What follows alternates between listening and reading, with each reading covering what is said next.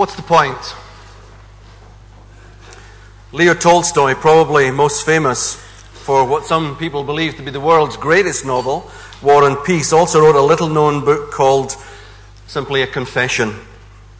In it, he chronicles his quest to find the meaning and purpose of life. While studying at university, he turned his back on academia. He had turned his back on Christianity as a child. And he went off to seek pleasure. He drank large amounts of alcohol. He had multiple sexual partners and a gambling addiction. His ambition in life was to become wealthy and famous, but nothing satisfied him. He eventually married a loving wife and fathered 13 children. He was surrounded by what appeared to be complete happiness. Yet one question haunted him to the verge of suicide. Is there any meaning in my life which will not be annihilated by the inevitability of death which awaits me? He said.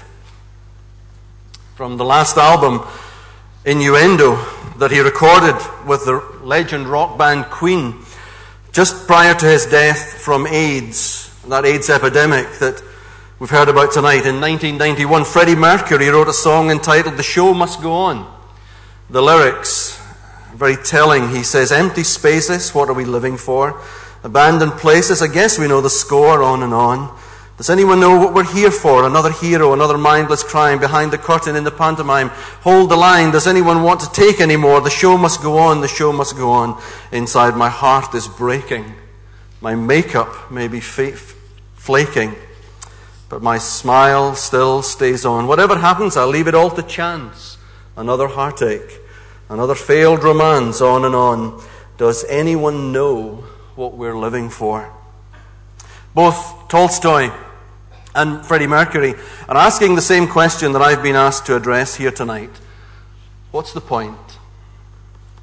We could ask that question about all manner of specific things, but I think it can be asked of life in general. The writer in our reading that we're going to look at in God's Word in the Bible tonight asks himself the same question about 3,000 plus years ago. In his quest to find a satisfactory answer, he denied himself no pleasure available to him. He was by far the wealthiest man on the planet, and his superior intellect, his wisdom, and his power and influence singled him out as a leader of leaders that drew the admiration of his own subjects and that of people from all other nations. In the book of Ecclesiastes, King Solomon basically asks, how can anyone discover the meaning of life? So let's take a look at what he discovers. I'm just checking to see if I've got the page number. It's page number 668 in the Pew Bible, if you wish to follow through with me. Ecclesiastes 1, verse 1 through 18. Page 668 in your church Bibles. The words of the teacher, son of David, king of Jerusalem. Meaningless, meaningless, says the teacher. Utterly meaningless. Everything is meaningless. What does a man gain from all his labor at which he toils under the sun? Generations come and generations go, but the earth remains forever. The sun rises and the sun sets. It hurries back to where it rises. The wind blows to the south and turns to the north. Round and round it goes, ever returning on its course. All streams flow into the sea, yet the sea is never full. To the place the streams come from, there they return again. All things are wearisome.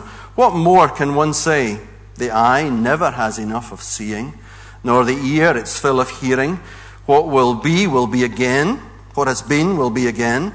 And what has been done will be done again. There is nothing new under the sun. Is there anything of which one can say, look, here is something new? It was here already, long ago. It was here before our time. There is no remembrance of men of old, and even those who are yet to come will not be remembered by those who follow. I, the teacher, was king over Israel in Jerusalem. I devoted myself to study and to explore by wisdom all that is done in heaven. What a heavy burden God has laid on men. I have seen all the things that are done under the sun. All of them are meaningless, a chasing after the wind. What is twisted cannot be straightened. What is lacking cannot be counted. I thought to myself, look, I have grown and increased in wisdom more than anyone who has ruled over Jerusalem before me. I have experienced much of wisdom and knowledge. And then I applied myself to the understanding of wisdom and also of madness and folly. But I learned that this too is a chasing after the wind. For with much wisdom comes much sorrow. The more knowledge, the more grief. This is the word of God. And following the introduction to what is basically a very learned thesis in which he writes up his extensive research findings on the meaning of life, he then goes on chapter after chapter in quite an extensive list of everything that people believe will bring them happiness, and simultaneously debunks that notion in regard to every one of them. So pleasure, meaningless. Wisdom, meaningless. Fun, meaningless. Insanity, even that's meaningless. Hard work, meaningless. Bettering oneself, meaningless. Wealth, meaningless. Even life itself, meaningless. And we're only up to chapter 7 with still 5 to go in this thesis. Now at some point, every one of us will have to answer this question. Why am I here? What is the meaning of life? In our reading, we can identify at least 5 things that result from not knowing the answer to that question. Not knowing the point, not knowing the answer to the meaning of life causes us to believe certain things. We can believe that it's hopeless. Listen to the words of a deeply depressed person heard during a counseling session. What's the point of living if we're going to die anyway? Why would you want to get out of bed in the morning if it has no meaning or purpose? What's the use? And yet, you know, there are countless thousands of very clever people, very influential people in the world today that want to tell you and me just that life has no purpose. Your life, my life, it has no purpose, because the talk of purpose presupposes something or someone greater than us in the universe who is responsible for us being here. And to paraphrase the words of a recent bus ad campaign, that probably isn't the case. So it's hopeless. It's also wearisome. You see, if life has no purpose, what's the point? What is the point? You work hard, you do your best so that in the end of the day you can sit back and relax. And the stock market crashes, or the thieves break in, or you get one of the dreaded diseases. It's wearisome. If life has no meaning, or at least if you don't understand the meaning of life, then it seems like a perpetual treadmill, one seemingly endless routine that just as you thought you'd achieved something worthwhile, you've got to go through the whole process again and again and again. And all of us feel like that from time to time. Even preachers. A well-kept secret among preachers is that we know that Jesus is coming back one day. We hope it'll be late on a Sunday evening or early Monday morning, so we don't have to go through the whole process of studying for next Sunday's sermon again. Life can be wearisome. If you don't know the meaning of life, it can also appear to be fruitless. Many people acknowledge, when really pressed, sometimes we don't ask these questions because we all like to wear the comfortable mask. But I think that most of you, if you're not a Christian, if pressed, would say that you're completely dissatisfied with life. Maybe even as a Christian, completely dissatisfied with life. You see, no matter how much you see, you're never satisfied. No matter how much you have, you're never contented. I'm bored. I'm bored with work. I'm bored with the wife. I'm bored with the husband. I'm bored with the kids. I'm bored with church. I'm bored with this sermon already. It's fruitless. What's the point? If you don't know the meaning of life, it can also seem very unimportant. Again, just listening to in counsel to the voices that have spoken of that place of utter despair and hopelessness, at the brink of suicide. Well, what difference would it make if I took my life? Because I'm not important. In the whole scheme of things, I belong to a very insignificant family, an insignificant people group that nobody really cares about. In the whole scheme of things, where am I in the whole of humanity? Very tragically, recently we read of a lady who was found, or at least the remains of a lady who was found in her flat here in Edinburgh. We think that she's been dead for about 5 years. Right in the heart of a cosmopolitan, very busy city, surrounded by neighbours. Nobody missed her. Unimportant, if you don't know the meaning of life.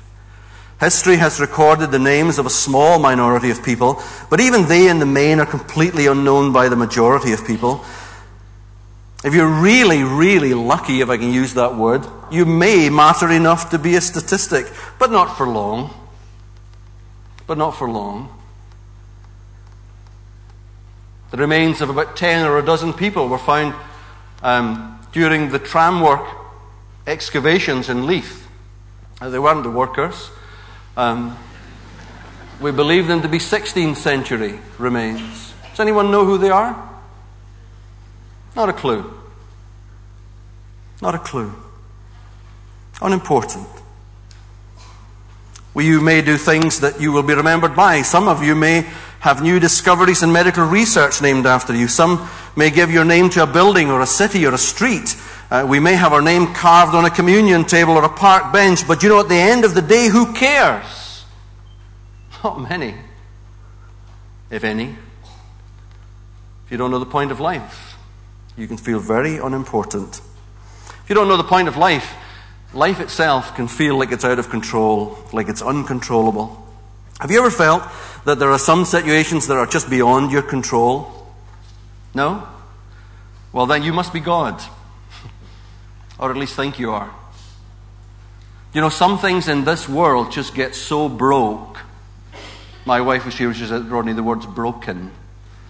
But you know what I mean. Things just get so broken that they cannot be fixed.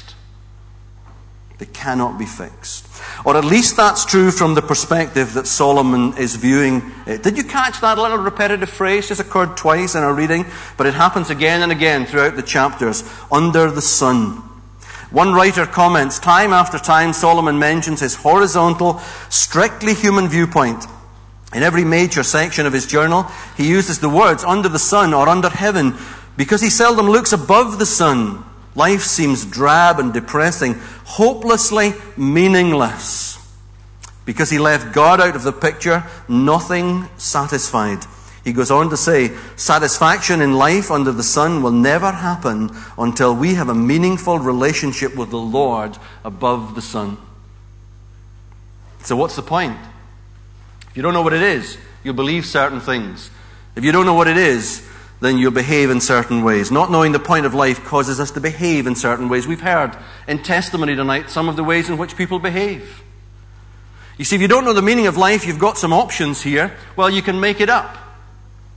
One of my teachers in primary school thought that it was more important to put down an answer, even if it was wrong, rather than leave the paper blank.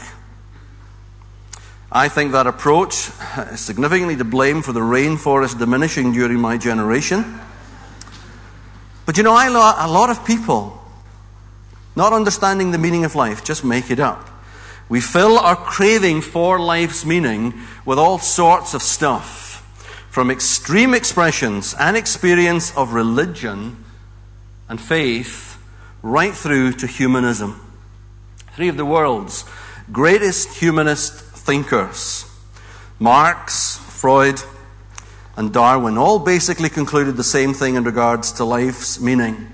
You came from nothing, you're going to nothing. We all came from this primal ooze, and you're just an evolutionary blob. You weren't created, You're a cosmic accident. The Christian novelist Frank Peretti simplifies this theory of evolution as from goo to you by way of the zoo.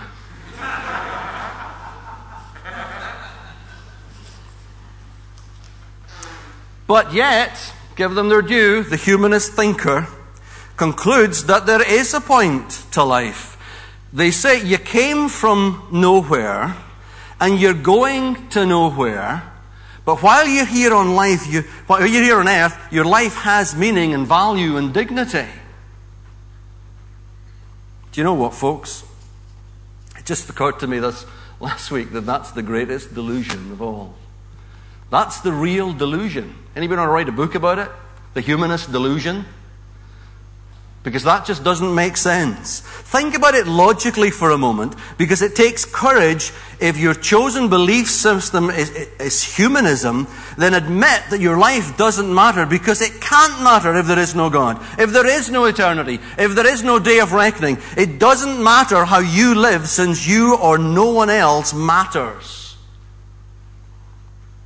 And far from making you feel good about life, it's actually incredibly depressing.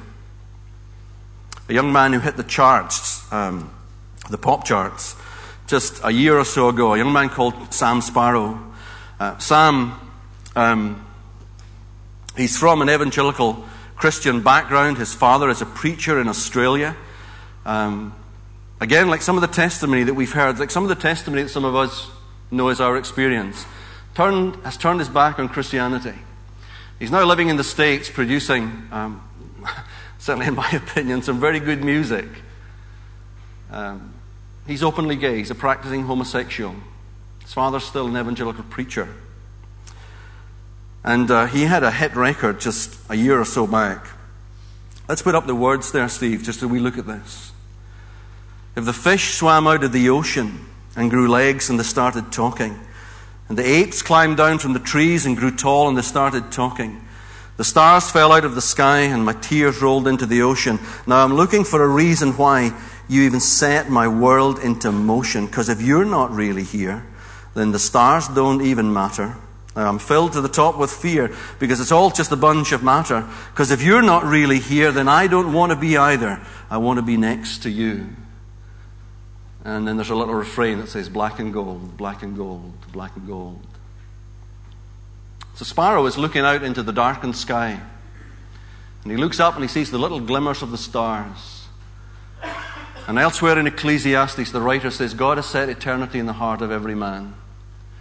And this man who currently still is turning his back on Christianity and his God-fearing upbringing looks up to the sky and goes, do you know what? Do you know what? There must be a God. There must be a reason why we're here. This cannot just be, as I'm being told, a cosmic accident for which there is no reason. But if you can't make something up like the evolutionists do, then you can try to cop out of it. You see, whatever it takes, waste yourself on a diet of drink and drugs and food and entertainment and leisure. But whatever you do, don't face up to reality. And of course, the ultimate cop-out is suicide. The whole debate around euthanasia in our society is a cop-out. We're not doing it for reasons of dignity. We're not arguing it for reasons of helping people.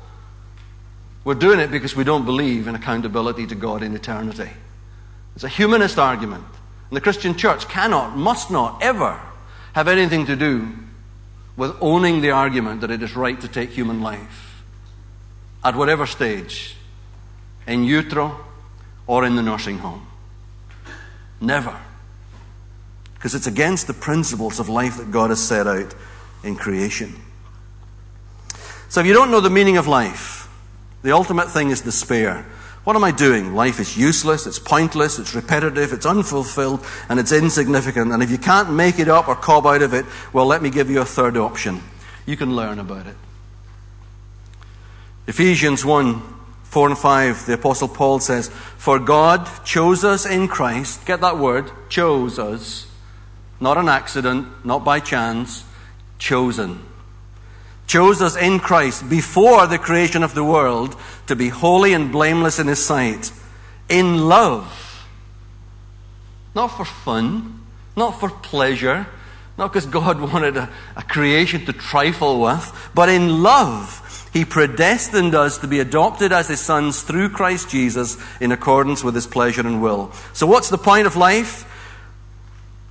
What was God's purpose in creating all the world? You were created. That's right. You were created as an object of God's love. God made you just to love you. Leo Tolstoy, Freddie Mercury, and Sam Sparrow each asked the same question that many of us may be asking here tonight. What's the point? Well, we cannot be sure about the two singers, but Leo Tolstoy finally found a satisfactory answer by accepting the biblical truth about God, the origin of man, its explanation about sin and suffering, and he trusted Jesus to be his Savior.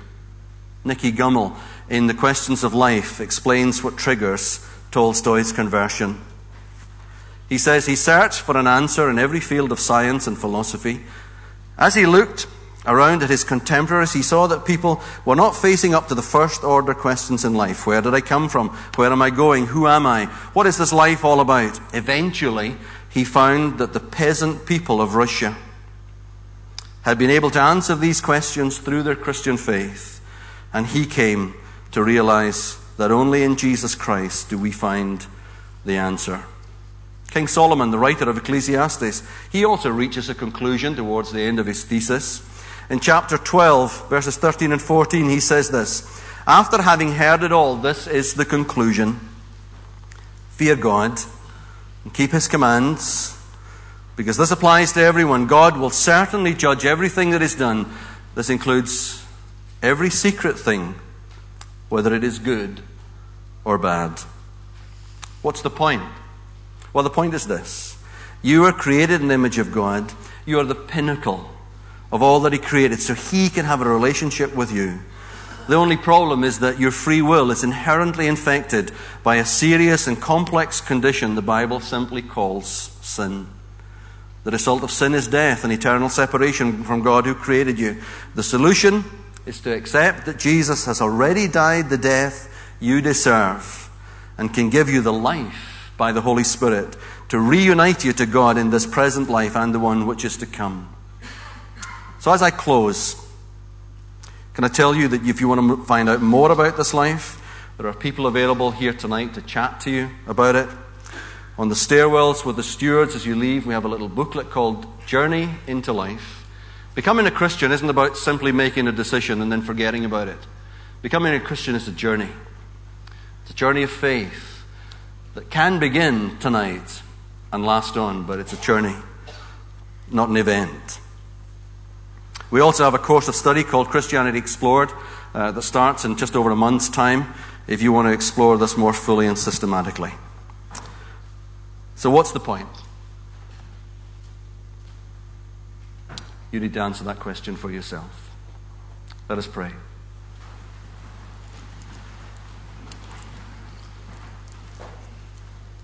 Heavenly Father, we thank You for Your word that is useful for correcting us, for rebuking us, for encouraging us, and for training us.